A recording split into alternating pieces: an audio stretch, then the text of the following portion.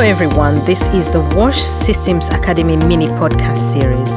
Each episode features an expert sharing their insights and experiences on fundraising for WASH.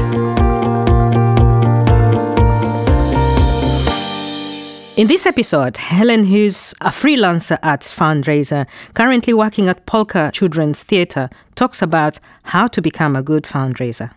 You're welcome, Helen. It's really nice having you on the WASH Systems mini podcast series. Hi, nice to see you, Vera. You have identified a potential partner or funder. So what next? What are the first steps that you have in building a relationship? Yeah, the research thing's really important. I mean, it's a very recognised part of the fundraising cycle, but you have to do your research. You've got to really, as I said before, get inside these people and really understand what makes them tick.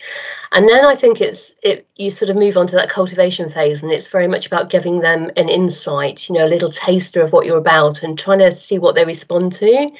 And, that works really well in the arts, particularly because, we know that the people we're approaching will be good attenders. They already go to loads of theatre or galleries, or, they're already very engaged. But then the next step for them is quite often about letting them see behind the creative process. If I give an example, I used to work for an organisation called NMC Recordings. It's a very niche music charity in the UK, but it promotes contemporary classical music, which is a very niche thing. But the people that are into it are really into it. They're very, very passionate about their music. And, they know classical music inside out. But what they really want to see or really want to understand is how composers work. And composers are very ivory tower personalities. They're not massively accessible.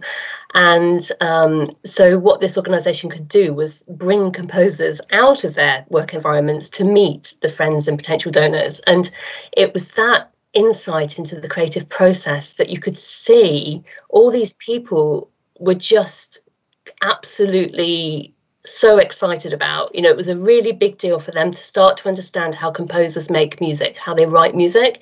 And it was, for them, it was a real motive around learning and education. They wanted that extra insight. They wanted that extra understanding of the creative process.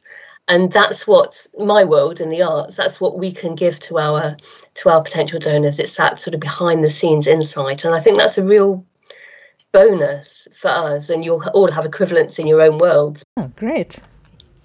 So yeah, it's the insight, the research, and then giving you a bit of an insight behind the scenes thing. What challenges do you actually face in doing this passion in fundraising? I kind of understand the question, and I think a lot of people recognise that it's hard work raising money. But I think when you have that attitude that it's never a no, it's just never, it's always kind of not now. Or it's never, it's not that project, but it might be another project.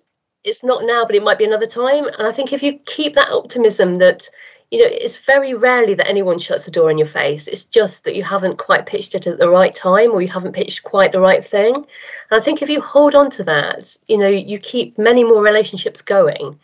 There's not many people that I actually kind of shut a relationship down with.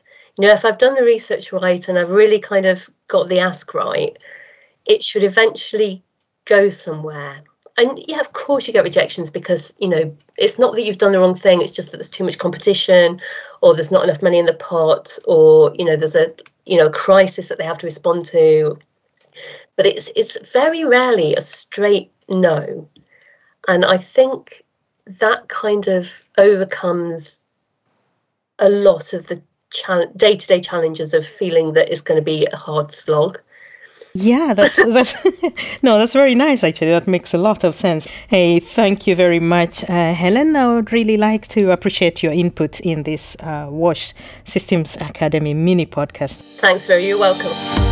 That was Helen Hughes for the WASH Systems Academy mini podcast series. Find out more in the WASH Systems Academy on fundraising for WASH.